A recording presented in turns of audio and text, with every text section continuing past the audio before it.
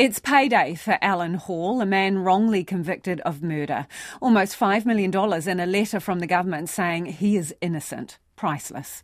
The Supreme Court quashed Hall's conviction for a murder during a home invasion that happened nearly 40 years ago, declaring it a serious miscarriage of justice.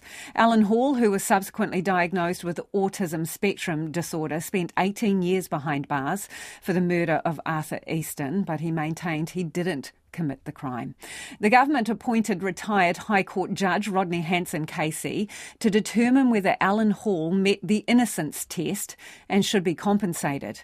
It's a yes on both counts. News that had Alan's brother Geoff soaking in the moment.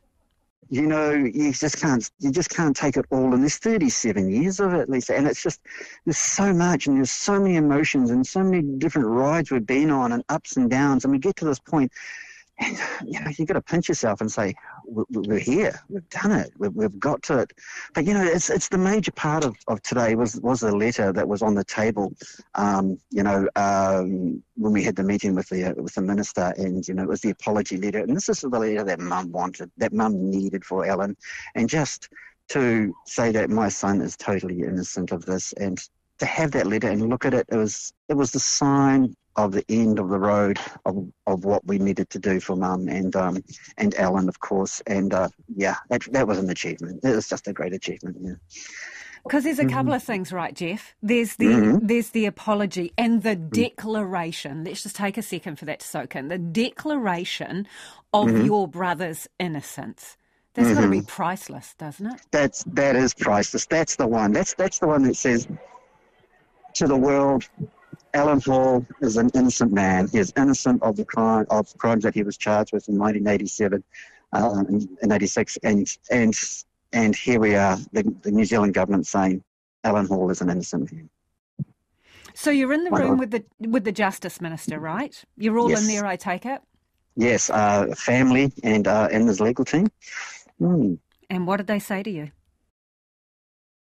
Wow, they said, you know, look, there's parts of this that are just really special for Alan, and but I know that he had a lovely conversation with the minister, and they were bouncing things back and forth. But you know, it was about Alan and just how wrong it was for him, and how and the work that Mum did, and it was just how they reinforced things and just made it an emotional time for us. You know, it was that moment when you know, Alan Hall, on behalf of the government of New Zealand, I apologise to you for what happened to you. Was just bingo, beautiful. Make the hair on the back of your neck stand up. Yeah, and you know, I'm a New Zealand Kiwi bloke, and I can't tell you, but yeah, there's a tear in the eye. Yeah. So you mentioned your mum, obviously, and that's really important to you. Yeah. She really believed in Alan. She made sacrifices. It must be bittersweet that she is not here to share this moment. It is bittersweet. You know, I just have confidence. I just had this feeling, you know, she said to me that you know, Geoff, everything will be all right. And I just knew that she knew that we were going to get there in the end. So, and so when you said bittersweet, that was more sweet than everything. You know, it's like, yeah, she knew back, you know, in her final years that we were going to get there. Now, the money, people will look at that and think it's a big number, right? But compared to the price that your brother has paid for all of this, not so much, arguably. And when we spoke last time, he had some really simple wishes. He wanted a home, he wanted some land, and he wanted a couple of puppies. Yep. So what difference do you think this money is going to make to his life? The difference is, well, he's going to be settled. He's going to have a foundation. My name is Alan Hall. This is my home, and this is my space, and I'm an innocent man. And he's just, you know, Alan's a simple guy, and he likes simple things, and those simple things keep him happy. There is one thing that is left kind of open. What about accountability? What about accountability? There was a wrongful conviction, many years spent in jail, and decades to right a wrong.